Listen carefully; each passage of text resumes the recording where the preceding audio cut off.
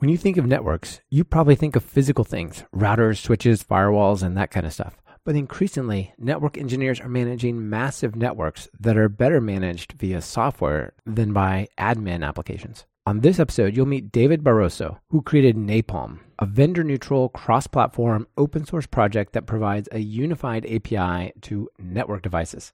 This is Talk Python to Me, episode 128, recorded July 17th, 2017.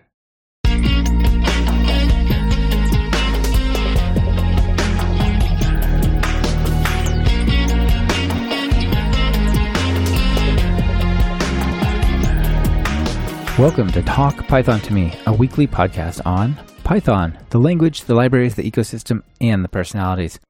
This is your host, Michael Kennedy. Follow me on Twitter where I'm at mkennedy. Keep up with the show and listen to past episodes at talkpython.fm and follow the show on Twitter via @talkpython. This episode is brought to you by Linode and Rollbar. That's right. Welcome to Linode, who has joined Talk Python to Me as a major sponsor. Be sure to check out what both of them are offering during their segments. It really helps support the show. David, welcome to Talk Python. Thank you for having me here. It's been a long time coming that we've talked about Python, all sorts of things, but no networking really, right? And so you're here to help us fix that problem and talk about Python and network programming. Yeah, here I am. Happy to help. Yeah, it's going to be great. So we're going to talk about your project, Napalm, and you're doing a bunch of exciting stuff there. It seems like it's still going strong. It's been around for a few years. But before we get into all that, let's start with your story. How did you get into programming, networking, Python, that sort of stuff? Well, my background is network engineering, but I haven't always been a network engineer. I started like many years ago, more like a systems engineer. So just dealing with Linux, Windows, Apache, Nginx, whatever. Then I was just doing, anything, Bash, Perl, Python, whatever you had to use to do the job.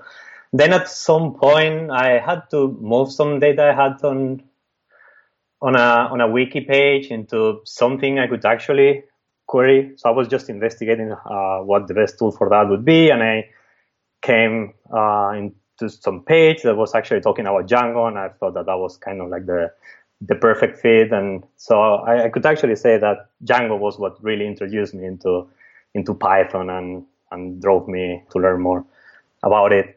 And then just like regular evolution, just career path, I just landed more into the networking side of things, which made me more focused on the network stuff rather than on systems or actual Python or something. But Python has been always there just trying to help me get the job done somehow. I see. That's really cool. So you've done a lot of work with these systems engineering, with configuring services like Nginx and things like that. And just like Python has always played an important role in sort of making that work, huh? Yeah, I remember using CF Engine like more than a decade ago, and doing a lot of Perl. Like back in the day, it was mostly Perl, but luckily it's not that much Perl nowadays. It's Python. Yeah, I definitely think there's less Perl in the world than there used to be.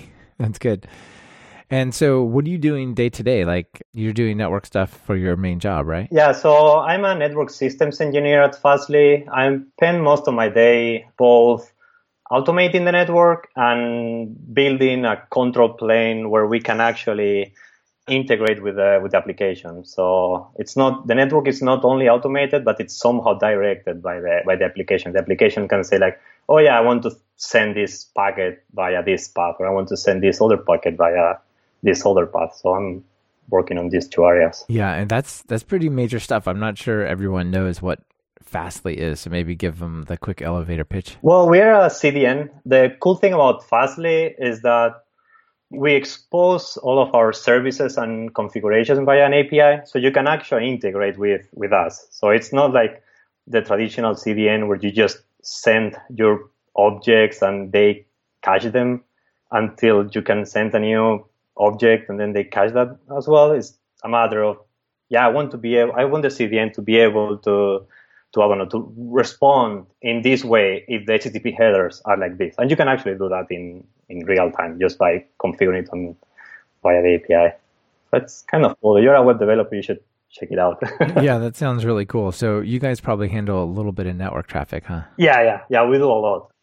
Okay, I don't recall the numbers exactly, but I think it's about 5 million requests per second and a few terabits of bandwidth. So yeah, it's quite a lot, a lot of traffic. Yeah, that's crazy. You think about like a number of requests per second for like a RESTful API or something like that. That might just be a couple of bytes response of JSON or something, but typically CDNs serve images and videos and files, right? Like that's a crazy amount of traffic. Yeah, we do all kind of traffic like video, music, images, JavaScript, even APIs. We have a few APIs behind us, and that's because of the integration that I was mentioning before. But yeah, that's not really my area of expertise. No, but it's all built upon the network, which is super cool. So traditionally, people maybe configured networks by logging into like a Cisco router or switch or something like that, and maybe using the CLI there or using some tool. But working with networks these days is becoming more and more a programming type of experience, right? Yeah, I think that the network is following the same evolution that the system world experienced like 10, 15 years ago. Like before, you would just like edit your apache.conf and the virtual host files and all that kind of by hand, and like CF Engine came along, Puppet. So the network is kind of now having that transition nowadays. Like people was used to go through the console, SSH, or maybe some tools used to use SNMP to try to configure certain things. But yeah, nowadays it's like tools like Puppet, Ansible, SaltStack, StackStock are starting to come to the network as well, which is interesting and cool. Yeah, finally. Yeah, that's great. That sounds really exciting. How's that affecting the whole ecosystem of network engineers? Are people excited about this change? Are they like, my experience is no longer relevant, it's not fun anymore? Or like, what's the general feel, do you think? You will find both. Like some people is like, oh yeah, this sounds cool, a different way of doing things, and I can just automate this and focus on more interesting stuff. While other people is a bit more scared because, I don't know, maybe they are older engineers that they don't really have the time to pick up the new tools or the new programming languages. So they might be a bit more averse to the change. I think you will find all sort of people having all sort of opinions. Sure, of course. So one of the terms that I hear frequently around the space is software-defined networks, or SDNs. What's the SDN? That's mostly marketing. Like vendors keep teaching SDN, but SDN doesn't really mean anything. Like the original term was coined by some people at Stanford that were working with OpenFlow, which was like a super low level API to try to program the switches, but that didn't translate well into hardware. So it never took off. OVS in the Linux stack uses OpenFlow, for example, for some things, but that's software based, which is fine because you don't have the hardware limitations to install all those flows. But yeah, in the hardware world, like the real SDN never took off because of hardware limitation. And nowadays it's just used as a marketing term by many, many vendors. Okay, of course we have software-defined networks now. So there is this whole level of automation, though. There is the ability to run scripts against like Cisco routers or various other types of routers. And that's kind of where Napalm came in, right? Previously, there was, for each vendor, each type of device you're going to work with, it was like a totally unique way of working with it, right? Yeah, like each vendor has its own API. Like if you're logging into an iOS device by Cisco, for example, and you start typing commands, the commands are going to be completely different from a Juniper device, for example. And the CLIs, they're completely different. They return different things to different commands. They may have even different interfaces to actually connect to them programmatically. Like, for example, iOS until very recently didn't have anything. So you were using things like NetMiko, which is a Python library that works on top of Paramiko. So it's basically just SSH expect based kind of. Like Juniper used to have netconf. Well, it still has netconf, which is actually a network protocol to configure devices. And some other devices may have like a REST API. Like there are just many ways. So when you had to do something as simple as I want to connect to my network and I want to retrieve the IP addresses that you have configured on the interfaces, you had to start just like adding a lot of boilerplate, like, okay, if device equals to iOS, do this. If device equals to this other vendor, just do this other thing. So yeah, it used to be kind of a nightmare. And that's pretty much what I tried to solve with Napalm. Okay, so Napalm is an acronym, right? What's it stand for? Acronym is actually, it has actually an interesting story. It was reverse engineered. Like I first came up with the acronym and then I tried to find some meaning to it, because I mean, before it was all these if-else statements that I was mentioning, like if vendor this, if vendor that, right? And I was writing some screen, I was super pissed. Like, I mean, this is just stupid. This is just insane. So, I mean, I want just to leave this on fire. And so the name came out of that. And then I started just thinking like, okay, now let's try to make some meaning out of it. So I came up with this network automation and programmability abstraction layer with multi-vendor support. But yeah, the name was actually reversed engineer. Yeah, that's pretty cool. I mean, you have the important letters. You got the N, the A, the P, and then you got to get creative about the ALM, right? Yeah. But yeah, I wanted something with fire, basically, because that's actually my feeling at the moment. You're like, all right, we got to burn this down. This is like messed up, right? Yeah. Yeah, I've heard it. Your co-creator of this library, is her name Elsa? I might be remembering it. Miss Elisa Jasinska. Elisa, that's right. Yes. You guys started this together, right? Yeah, so I started working on this when I was at Spotify, and then I was just talking with her after a conference. And she was like, oh, that's super cool. I actually have exactly the same problem. So then I just went back to my manager like, okay, yeah, I've been talking with people, and it turns out that there is some interest on collaborating on this. So I just open sourced it, and I started working with her, and then other people came in, and yeah, now so it's actually a pretty big community by now. Yeah, it's going really strong now. Yeah, and I had heard there was even some places where people were using more or less like screen scraping to get configuration out of some of these tools and some of these systems because it was just so hard to do, right? Yeah, there is a lot of screen scraping in devices like iOS, for example, from by Cisco. Those devices traditionally didn't have any interface to interact with them. So it was always like, yeah, SSH to the device and then just type this command, look for the prompt. Now let's try to parse this thing. And there is still a lot of that, to be honest. Like we do a lot of screen scraping with Napalm because, yeah, I mean, if they don't provide the tools, we have to fix it ourselves. But at least we fix it. So when we are trying to solve the problem, like meaning what you're trying to solve at your job, you don't have to care about parsing because we already fixed that problem. Right. So maybe something like that happens deep down when you call a function for a particular device, but nobody knows and nobody cares. I hope they care so they can nag their vendors, so the vendors return some JSON, XML. I don't care, just some structured data. So a lot of what you guys do with Napalm is not write these vendor-specific communications per se, right? You might find libraries that are out there and just integrate them into Napalm, right? Yeah, what we try to do is just provide an abstraction layer, which means that if there is a library already that can talk with the device, we will just use it. Like, for example, for Juniper, they maintain a library to work with those devices. So we just use that one. That means that we only have to care about transforming data, for example, and providing like common behaviors. Like this method behaves in the same way, regardless if it's Juniper or Cisco. And when you run this other method, the data that you return, it comes back normalized.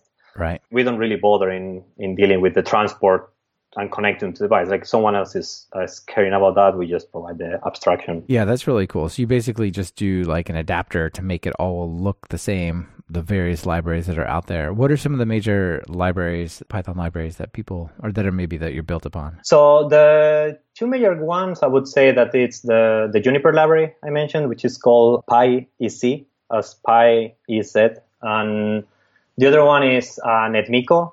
That's quite popular, actually. It's built on Paramiko, and it's specifically to be able to interact with network devices because each one has different idiosyncrasies. Like one has this, I don't know, the new line. It's using this code, which is super old from the early Unix days. This other one changes the prompt, so you have to take into account. So yeah, it builds on top of Faramico, but it knows how to the tiny, gritty details of each platform. Yeah, that sounds like something you don't want to write yourself that you would just like to use. Yeah. So before we get into how it works, what hardware vendors do you support? The list is getting long, right? It used to be pretty short at the beginning. Yeah, the original one was just 4 vendors because that's actually the ones that I and Elisa had in our networks. But nowadays it's, so from Cisco, it's iOS XR, and NXOS, because why have only one operating system when you can have 3? Right, of course, why not? It's Juniper, it's Arista, it's Fortinet, it's who else? MikroTik. There is people working on Brocade as well. Oh, there is Palo Alto as well. There are probably a few more, but yeah, I don't recall them right now. Yeah, of course. No, but it's pretty comprehensive these days, huh? Yeah, it's quite extensive, and people keeps working on adding more and more. So one of the really important building blocks was these libraries that we talked about, the actual communication with the various devices. The other one is Ansible, and you actually added SaltStack and StackStorm as well, right? Yeah, I mean, we try to provide just a library. We try not to have opinions on how people should be doing things. So we try to just provide the basic Python library so people can either integrate with their own framework or just write their own script. So the 3 major tools that we integrate with are Ansible, SaltStack, and StackStorm. Okay, that's really cool. So let's just pick Ansible for example, but it'd be similar in others. Can you maybe describe to me like how we would use Napalm and Ansible, and let's have some kind of goal, right? Let's suppose you want to set up a load balancer, a couple of web front ends, and maybe a database server and some caching tiers, and try to build that network all together so that they're only the right pieces can see each other and things like that. How would that work? So the way it would work is that you would have templates for your services, right? But now with Ansible, you would have another template to map how this new service maps into the network as well. That might be like a new VLAN, a new IP address somewhere else. So you would just write another template as you did for Nginx and, I don't know, MySQL or whatever you're using in your network. And then you just have to, when you just compile this template with the data and you get like an actual output, the only thing you have to do is tell Napalm to use that configuration file and apply it into the device.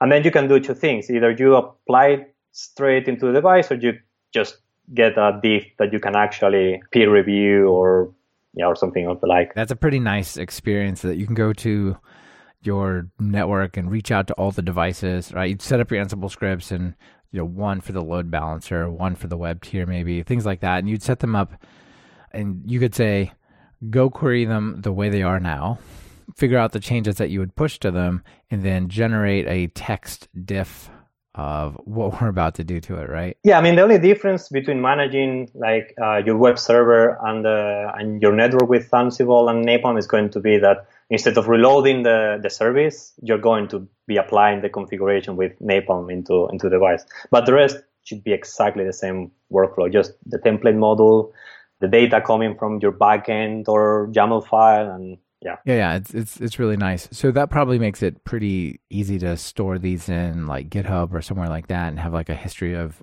the changes you've applied to your devices. Yeah, that's pretty much what everybody's doing. Just have it as any other template on your GitHub or whatever you're using. Yeah, and one thing you guys talked about is you push the entire configuration for the device over to it, but somehow the device knows to actually only apply the delta.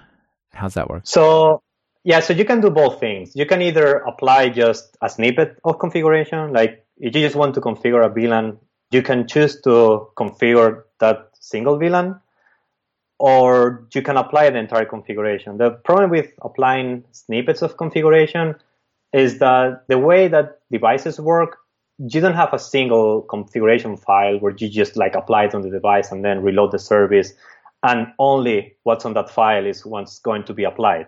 Actually, on a network device, you actually tell the network device how to do things. Would be like going to a Linux box and start configuring the network using IP route commands. IP route add this interface, so IP route add this routing here. So you're actually telling the device what to do and how to do it. So if you're merging snippets of configuration, you have to be aware that if you want to remove a VLAN, for example, you have to tell it remove this VLAN. It's not good enough to just send the list of VLANs that you want. That's why I'm trying to. This is my kind of like a personal opinion. I like instead just somehow compiling the entire configuration of the device, send it to the device, and tell the device now reload the service, which is exactly how I would manage Nginx and MySQL or something. And just like, here's my config file. Now reload. I don't care what you had before. Just do this. Right. I want you to be like this. Now be that way. Yeah. So that works well with most devices, but this feature for Napalm to use it has to be supported natively. And most of the devices nowadays, like iOS supports it, Arista supports it, Juniper, like the major vendors support this feature. So you can actually send the entire config file and reload the service. It's very quote on the reload the service. Yeah. This portion of Talk Python to Me is brought to you by Linode. Are you looking for bulletproof hosting that is fast, simple, and incredibly affordable? Look past that bookstore and check out Linode at talkpython.fm/Linode. That's Linode. Plans start at just $5 a month for a dedicated server with a gig of RAM. They have 10 data centers across the globe, so no matter where you are, there's a data center near you. Whether you want to run your Python web app, host a private Git server, or even a file server, you'll get native SSDs on all the machines, a 40 gigabit network, 24/7 friendly support, even on holidays, and a 7-day money-back guarantee. Want a dedicated server for free for the next 4 months? Use the coupon code Python17 at talkpython.fm/Linode. One of the consequences of the way Napalm works is that if somebody goes and manually starts changing the network settings or something, right? They SSH in there and they make a few changes and then just log out. And they don't save that anywhere, right? Napalm will basically wipe that away, won't it? If you're using this replace operation that I just described, yeah, that's exactly how it would work. It's just like, yeah, I just created this VLAN by hand and you didn't save it in your template or in your database or something. Yeah, it's going to be completely wiped out. If you're using the other method where you're just applying snippets of configuration, then it's, unless you're explicitly removing the configuration, Napalm won't remove it because Napalm won't even know that the configuration is in there. Right. Unless that snippet has exactly to do with that part that was changed, they might not never interact, right? Yeah, so some people are combining both manual with automated operations, so they prefer to use this method where you just tell the device, apply this snippet of configuration.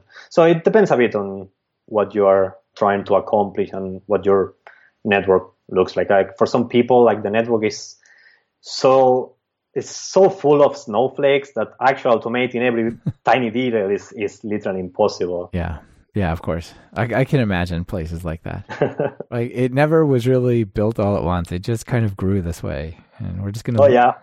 Organic design. Yes, of course.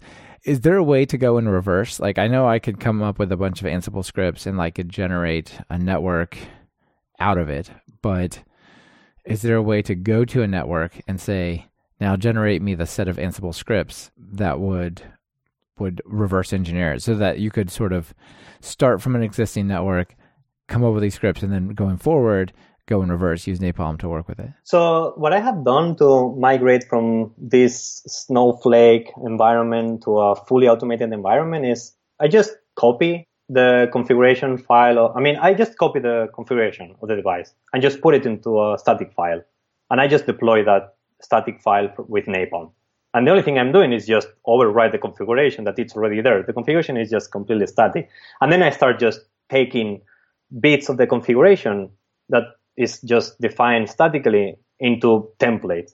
So that way I can just start migrating bit by bit, like, okay, now I have automated the VLAN. So I can just remove the VLANs from the static configuration file and use a template for that. The only thing I have to do is append one file into the other with Ansible. And now I'm going to automate like the interface generation. So I just take that away and automate that bit. So you can start doing this step by step and just keeping your configuration statically defined somewhere else. Yeah, that's a pretty good idea. Just copy it over and go, this is how it is. And then we're going to pull out the little pieces that change every now and then that we want to automate, and everything else we can just forget it, just leave it. Okay. Yeah, it makes a lot of sense. So Napalm is written entirely in Python, right? If I can trust GitHub's little measure of what languages are involved in this project, it's like all Python. Yeah, it's all Python. Yeah, that's really cool. And you don't have too many performance considerations or anything where you might bring in Python or other types of things, right? It's more just quick communicate over the network to the device, and the device has to do the heavy lifting. Yeah, I mean, we are talking about something that you're interacting with. I mean, you're interacting with the device over the network, and you're probably using some API or method to interact with the device, which is not extremely fast. So it's not like you're doing mathematical computation. So I don't think that performance is a concern. No one has brought that up at least. Yeah. And if it is, it's probably not your performance issue that you can work with, right? It's like, well, this device is just slow when I do this to it. Yeah, I mean, most of the devices, like you type, like, I don't know, show interfaces, and maybe the device has like 100 interfaces. So the device takes like 1 or 2 seconds to actually return all the data. So it's like, yeah, we could optimize like 10 milliseconds out of 2 seconds. So, okay. Yeah, of course. Yeah, exactly. Don't worry about it. Yeah, I guess the real trick would be to make sure you're using the latest APIs and libraries from the various vendors. Like if you were previously doing some weird screen scraping thing and now they have a JSON API, like switch to that, right? Yeah, that's actually the main challenge we have. Like trying to use the latest APIs, it usually don't go that well because users still have like networks running operating system from the, I don't know, early 2000. I mean, I have seen a lot of people with, my device has a 10 years uptime. Like maybe you should count that on security advisories more than instead of in years. That's really interesting. So I'm paranoid about like security issues and things like that on my servers and on things like Nginx and stuff. And if there's an update, like that thing is, even if it causes a reboot, it's getting applied because it's on the internet. That's such a bad thing. And so to think that a device is up for 10 years, that's probably needs some attention. Well, the thing is that for most legacy networks, like reloading a device is super hard because you might bring down a lot of systems, like because everything uses the network. Mm-hmm. It's the very foundation. It's like taking away memory or the CPU or something, basically. Exactly. And most of the networks are actually completely isolated from the internet. So the only way of actually trying to exploit like some bug would be by first getting inside your network by just hacking the VPN or the bastion that you might have in your network. So there is like certain degree of isolation in the network as well. So upgrading is not. It's not as critical as like a front end web server that's taking traffic off the internet. Yeah. It's one thing to pass the traffic along. It's another to be the endpoint to like send it into your executing code. Okay, interesting. So one thing I wanted to ask you about is like there's a lot of cloud computing and other sort of programmable, automatable systems like virtual private servers, things like Linode or DigitalOcean. And then we've got EC2, we've got Azure and Heroku. How does this whole network automation story fit with that? Like, is there any place for, say, Napalm in AWS, or is this really, I have my own data center, I want to manage that, or I would go do something with AWS or... Yeah, so the main focus of Napalm is actually like physical infrastructure. So we don't really have any hooks with any of the cloud companies, like none of them. Like, we mostly operate on switches, routers, firewalls, all this kind of thing. So yeah, and you rarely have that low level of access any of those places. Yeah, I mean there could be like maybe I'm not a user myself of the public cloud, so I'm not sure how they work, but there might be some room for like, I don't know, maybe integrating with the firewall, their firewalls and load balancers, but I don't know. I haven't heard of anyone even considering something like this. Sure. I mean, there are APIs for the load balancers and APIs for the firewalls, but I'm not sure. I'm not sure if it makes sense, but maybe it makes sense somehow, right? But maybe not the same, right? Maybe say I want to connect these three machines and I want to have this in a virtual private network and whatnot. Like that possibly could be a thing, but I'm not sure if it really makes sense to mix these tools. I will say if someone comes up with something after hearing this podcast. Yeah, exactly. Maybe you'll get a pull request. What about like Dockers? If I'm using Docker, or like I've got a bunch of them running together, managed like by Kubernetes. But let's say that's on my own network. Well, if it's on your network, I'm pretty sure that you could somehow orchestrate configuring the network somehow with Napalm. I don't know the details of Kubernetes, but I know of people doing exactly that with OpenStack. So their provisioning system just uses Napalm to orchestrate the physical network with the rest of the, I don't know how it's called, Neutron, I think it is, the network plugin for OpenStack. Interesting. Yeah. So what's the story between Napalm and OpenStack? So OpenStack being like... I don't know the details, to be honest. I know that someone was working on just, like they're using OpenStack to just deploy their virtual infrastructure.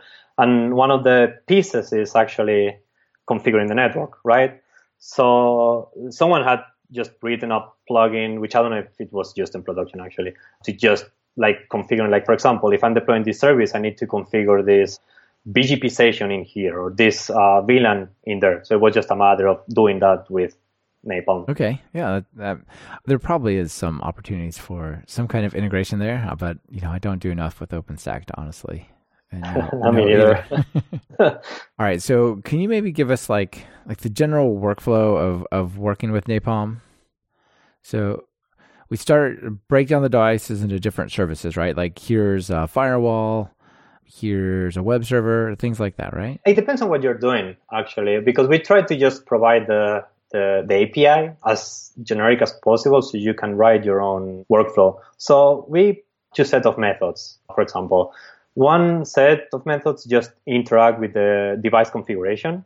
So you can say like, okay, I want to deploy this configuration, or I want to replace the existing configuration with this one.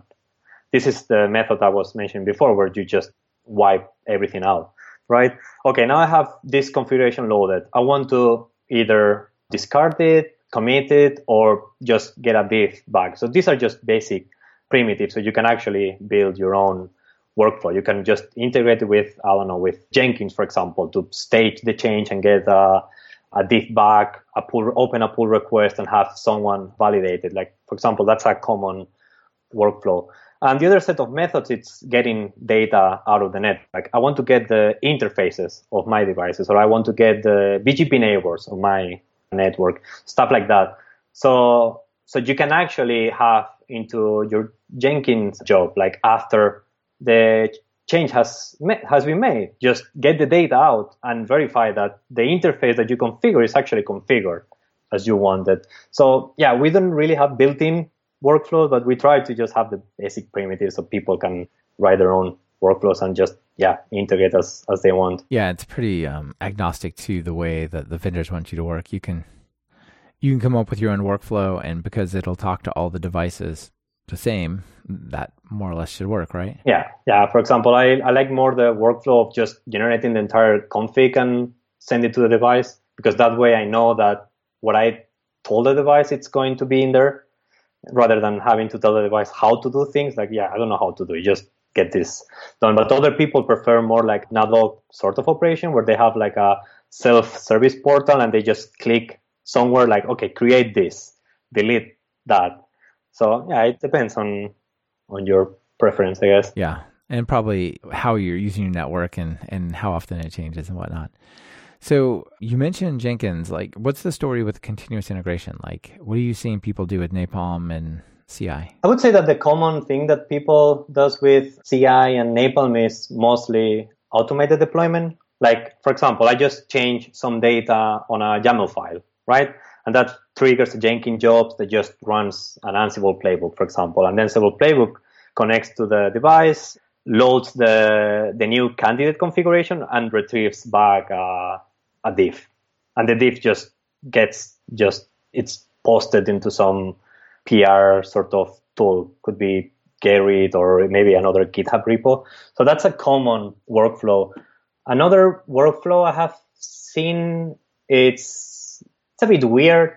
I don't remember who did this, but we have a framework within Napalm where you can define certain rules. Like, for example, I want to verify that all my BGP neighbors are sending me at least 5 prefixes.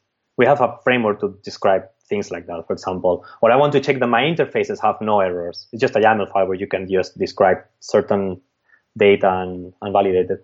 So I've seen some people that when they deploy something on the application, they run this sort of validation tool to verify that the network is working fine. Like, for example, we start this backup. We want to check that we are not having interface errors at the same time. So I've seen people kind of connecting completely unrelated pieces and verifying stuff with CI as well. Okay. And things like, I made a change to the network, but I don't expect the number of endpoints to change. So let's make sure that is still a constant number or something like that, right? Yeah, it was a kind of weird workflow. They were trying to explain to me. I was like, okay, that sounds both confusing and cool. So I didn't really understand it very well. Yeah, interesting. This portion of Talk Python to Me has been brought to you by Rollbar. One of the frustrating things about being a developer is dealing with errors. Relying on users to report errors, digging through log files, trying to debug issues, or getting millions of alerts just flooding your inbox and ruining your day. With Rollbar's full stack error monitoring, you get the context, insight, and control you need to find and fix bugs faster. Adding Rollbar to your Python app is as easy as pip install Rollbar. You can start tracking production errors and deployments in 8 minutes or less. Are you considering self-hosting tools for security or compliance reasons? Then you should really check out Rollbar's compliant SaaS option. Get advanced security features and meet compliance without the hassle of self-hosting, including HIPAA, ISO 27001, Privacy Shield, and more. They'd love to give you a demo. Give Rollbar a try today. Go to talkpython.fm/rollbar and check them out. So to test this out, do you actually have to have the devices like a Juniper device or a Cisco device, or is there like the equivalent of virtual machines for these network devices? Most platforms nowadays have a VM equivalent, so we can use that for testing. But we rely a lot of mocks. Like, for example, most of the time most of the code is actually just normalizing data, but just connecting to the device, retrieving the interface information and normalizing it into a common model. So for those things, that's easy to mock, right? You just need the original data, a few use cases, and just test that the parser normalizer works fine. So yeah, we can get away a lot with just mocks. But yeah, there are certain things that you need a VM or something. Yeah, that makes sense. Like, so run some particular command on some test lab setup and just capture that text and go, now tell it that it gave you this. Yeah. Right? Yeah. With the mock layer in your CI. Yeah, the thing that you don't want to mock is the configuration management bit, because that's so critical. If you mess something up in there, like, you might be causing an outage. So that we try to always test with VMs. We want to play it safe there. Is it stressful to work on this project to think like people might be running this against huge networks, either your own at Fastly or someone else's, and just like, okay, I really have to get this right because it could have real consequences if I mess it up? No, I don't think it's stressful. No, I don't think so. Like, the primitives that we provide with Napalm to configure the network, it's actually 5 or 6 methods. And those ones, they're written. Like, you don't really have to deal with them. So yeah, I mean, it's a bit delicate when you're writing them for the first time, but then once that's written, it's just a matter of, just keep testing. I see what you're saying. It's kind of low enough that the parts where it may get tricky or not quite right is actually at the person using Napalm, not Napalm itself. And I mean, obviously, you're integrating into something as low level as your infrastructure. You have to do your homework and actually do some integration testing yourself and make sure that, the exact version that you're running on the network, it actually works well with Napalm. Like, maybe you have like this super tiny bug that we have on the operating system of the network, that we haven't encountered before. So that's just, basic integration testing, I guess. Yeah. Do you get like requests for people to add support for particular devices that you don't have access to? Oh yeah, all the time. And so how do you deal with evaluating those PRs? For the configuration management part, we always ask to have proof that it's working. And that could be as simple as he just creates an SSH user for me, so I can actually validate the test in person while he's running the test on his machine. Or I might be running the test on my machine. But the thing is that if I don't have access to the device, at least the configuration bit, I need to be able to test it the first time myself. Because then once it's tested and it's working in there, it will probably barely change. And and what retrieves data from the device, that's easy. That's just a matter of mocking the output. So yeah, that's not really a worry. Yeah, it just seems like when you work with all these different devices, it's tricky because you probably don't have access to every single variation of them, right? Yeah, correct. Yeah, so if we just try to at least the first time to validate, not take only the word of the contributor. Could you do like screen sharing and just like watch them? Yeah, I mean, anything that works for them. I mean, if they don't want to share the screen, I mean, and they can just give me access to the device, I can just pull their branch and test it myself. I mean, that's fine. Yeah, cool. So I just wanted to highlight a video presentation that you did at Nanog. What was the conference? I might be getting it wrong. Yeah, Nanog. Yeah, Nanog. I thought that was really helpful. It's a little bit dated, right? That was, I think, from 2015, but it still shows a lot of the workflow and how people might do it. So if they're really interested, I'll be sure to put that video in the show notes. People can check it out. Yeah, that's actually the video that we recorded when we went live with the project. Like, here we are. Yeah, here you are a couple years later, and I remember there was just the few devices you guys supported, and now there's a whole bunch. Yeah. Yeah, so you want to tell us about some of the major deployments or users of Napalm? So I don't really have an official list.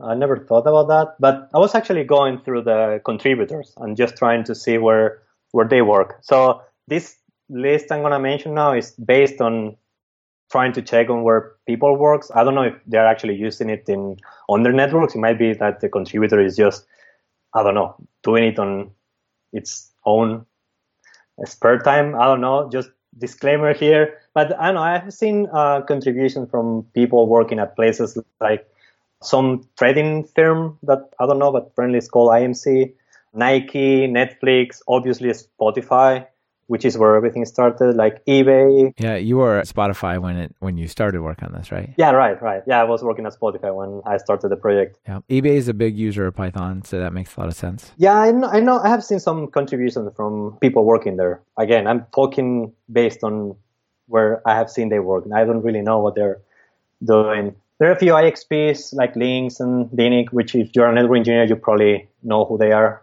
And Fastly, we use it as well. And another big contributor is also Cloudflare, which is another CDN. But yeah, there are a few contributors that they seem to be working in interesting places. Yeah, that's great. Are you looking for more contributors? People always ask me if there are good places to get started in open source that are kind of new. They want to check this out. So are you looking for competitors, and what kinds, I guess? Anyone could help, actually. Like, there is a lot of work to do, both in, I don't know, like something as basic as documentation. That's kind of like, even if you don't know Python or you're starting with Python, you can always help there. And then also something you have to bear in mind is that this is mostly built by network engineers, which means that it might not be the best Python.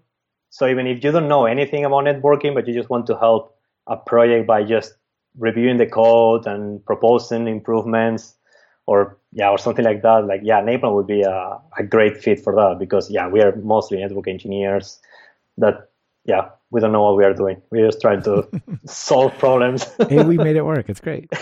So I asked you earlier about how you deal with the hardware that you don't know about, but if somebody's got some new piece of hardware and they want to integrate it into Napalm, what are all of the steps that they got to go through for that to work? So if you're a vendor, which actually has happened already, it's the same workflow as if you were just a regular contributor. Like, you just come to us proposing the idea. That's just so we know that you're working on that, because someone might already be working on that. So it's trying to avoid duplicating effort.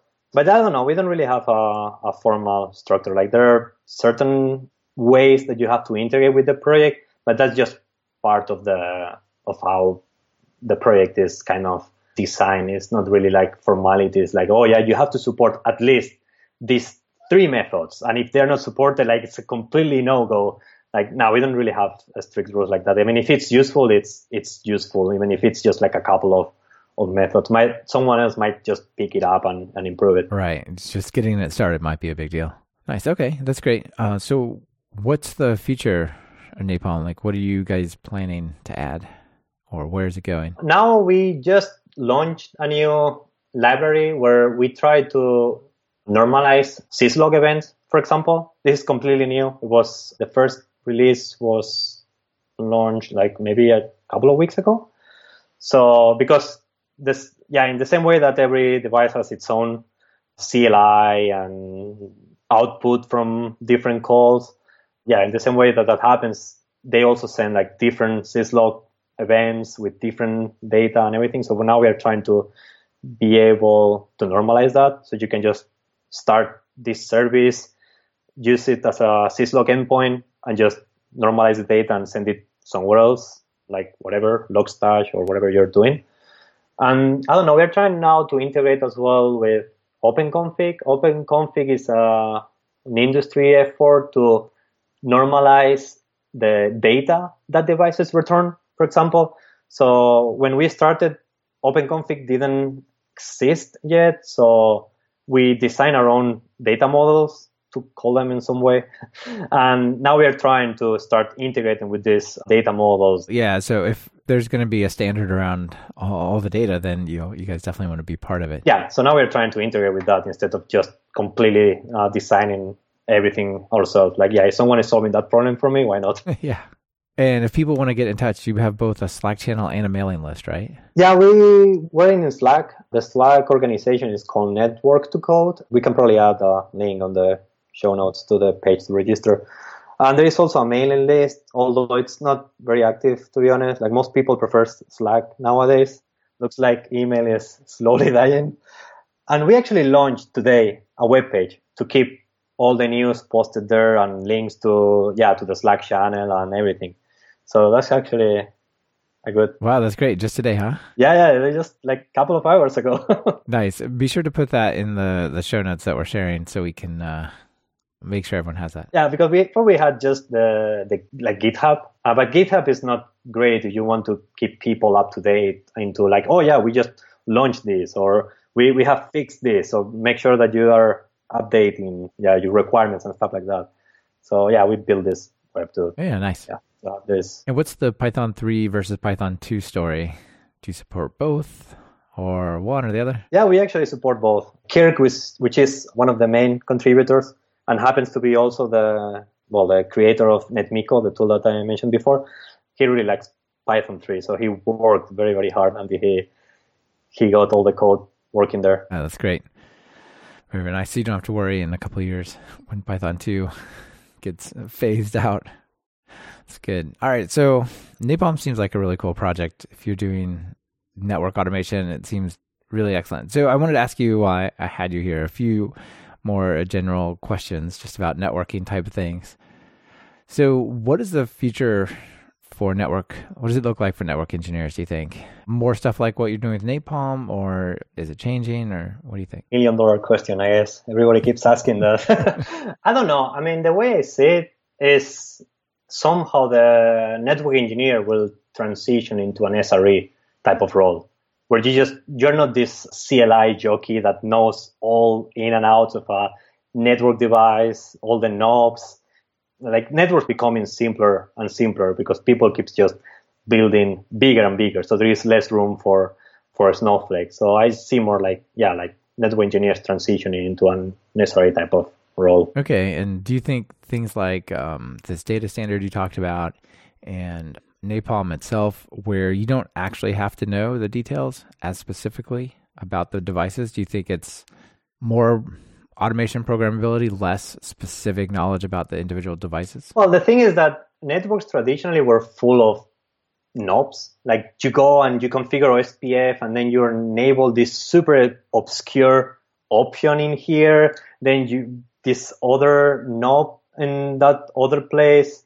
Like, when your network is not so small, you keep just trying to optimize like everything. But now when you start building things at a bigger scale, like there is not that much room for those kind of things. Like if you need to build something fast, regardless of if you're doing it manually or in an automated way, you need to start standardizing things. So my guess is that eventually things will happen. I mean, it's the same that happened with other services. Like before you had like, I don't know, 20 instances of MySQL and each one was configured differently, trying to optimize every detail. Nowadays you have like 100 MySQL and they all look the same.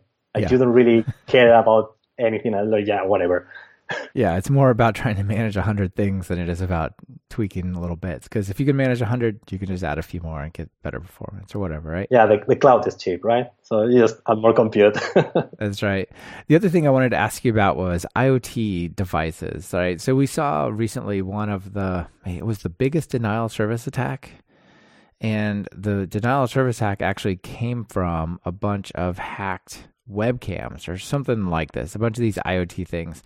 So it seems to me like having all these little crappy, unsecured, non-updated devices on networks is a problem. It's going to be more and more of a problem as things go. Like from a network perspective, like what can be done about these things? The problem is, where are those IoT devices located? Are they located like behind a corporate network, or are they located behind like someone's home? Probably someone's home connected to a crappy firewall or a crappy NAT router that is like hasn't been updated in 5 years. Yeah, I mean, then you have a problem because there is no actual way of automating that box that your provider gave you and didn't even provide you the user and password. So I guess there is little hope in there. Not a whole lot of hope. Do you have any hope for it? Do you think like what do you think is going to happen? I don't know. I hope that at some point, like the people building those devices actually take some responsibility and pride, I guess, on what they are building, and they start building them properly. I mean, that's actually the only thing we can hope for, because you don't know where they're going to be. Like if they're behind a corporate network, you can always secure the perimeter somehow. But I mean, if it's at home, like, I don't know. Yeah, it's kind of tough. Even if you put them on like isolated networks, like my router will let me create multiple, like a guest network and another one, I could put it on there and it won't get to my stuff, but still it becomes a denial of service thing on the internet, right? Which is not great. Yeah, and you're tech savvy, right? Like, I mean, if my parents try to, like, they buy like this Philips bulb that can do like million things. Like, I mean, they have no idea about computer. They just bought it with the remote control that it comes and it just works. So yeah, it seems to me that the silly cheap light bulbs and other things like this are going to have an interesting fix in the future, and networking will probably somehow be part of it, but I don't know what it is yet. All right, well, thanks for those questions. So maybe we should wrap it up. We're getting kind of into the show. So a couple of questions for you. If you're going to write some Python code, what editor do you use? VI, always. VI, awesome. Yeah, I saw you use it in your demo there in the video. That's great. And notable PyPI packages. So obviously we can pip install Napalm, right? Yeah, correct. Okay, so there's a good one. Any others? I would say Hammock, which builds on top of Request, and NetMiko. Yeah, those are probably the two I would mention. Yeah, okay. I don't know about Hammock. That's cool. What does it do? It's mostly a wrapper on top of Request. So you can start doing like, you create your instance and then you do like my api.api.v1.host.get. And then the URL just builds itself. So it's kind of like... Oh, interesting. I see. Nice to use. It uses like the dynamic nature of types themselves to express the URL. Okay, that's really cool. I got to check that out. All right. So very nice. Thanks for being on the show. Any final call for action? If people want to get started, how do they do it? So, well, if people want to get started, they can always visit our new webpage where you can find links to our GitHub repo, to the documentation as well. We have instructions on how to use VMs, so you can actually start poking at Napalm without having to deal with the actual infrastructure. So yeah, our website, it's probably the best place to begin with. Okay. Excellent. Well, David, thank you so much for being on the show. It was great to talk about networks with you. Yeah, thank you for having me here. It was a lot of fun. You bet. This has been another episode of Talk Python to Me.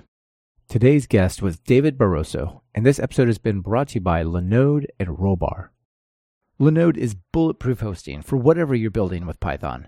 Get your 4 months free at talkpython.fm/Linode. Just use the code Python17. Rollbar takes the pain out of errors. They give you the context and insight you need to quickly locate and fix errors that might have gone unnoticed until your users complain, of course. As Talk Python to Me listeners, track a ridiculous number of errors for free at rollbar.com/talkpythontome. Are you or a colleague trying to learn Python? Have you tried books and videos that just left you bored by covering topics point by point? Well, check out my online course, Python Jumpstart by Building 10 Apps at talkpython.fm/course to experience a more engaging way to learn Python. And if you're looking for something a little more advanced, try my Write Pythonic Code course at talkpython.fm/Pythonic. Be sure to subscribe to the show. Open your favorite podcatcher and search for Python. We should be right at the top. You can also find the iTunes feed at /iTunes, Google Play feed at /Play, and direct RSS feed at /RSS on talkpython.fm. Are you looking for a way to support the show? Well, taking or recommending one of our courses is really the best way. But if that's not for you, you can become a patron. Visit patreon.com/mkennedy for details. You can give as little as $1 an episode. This is your host, Michael Kennedy. Thanks so much for listening. I really appreciate it. Now get out there and write some Python code.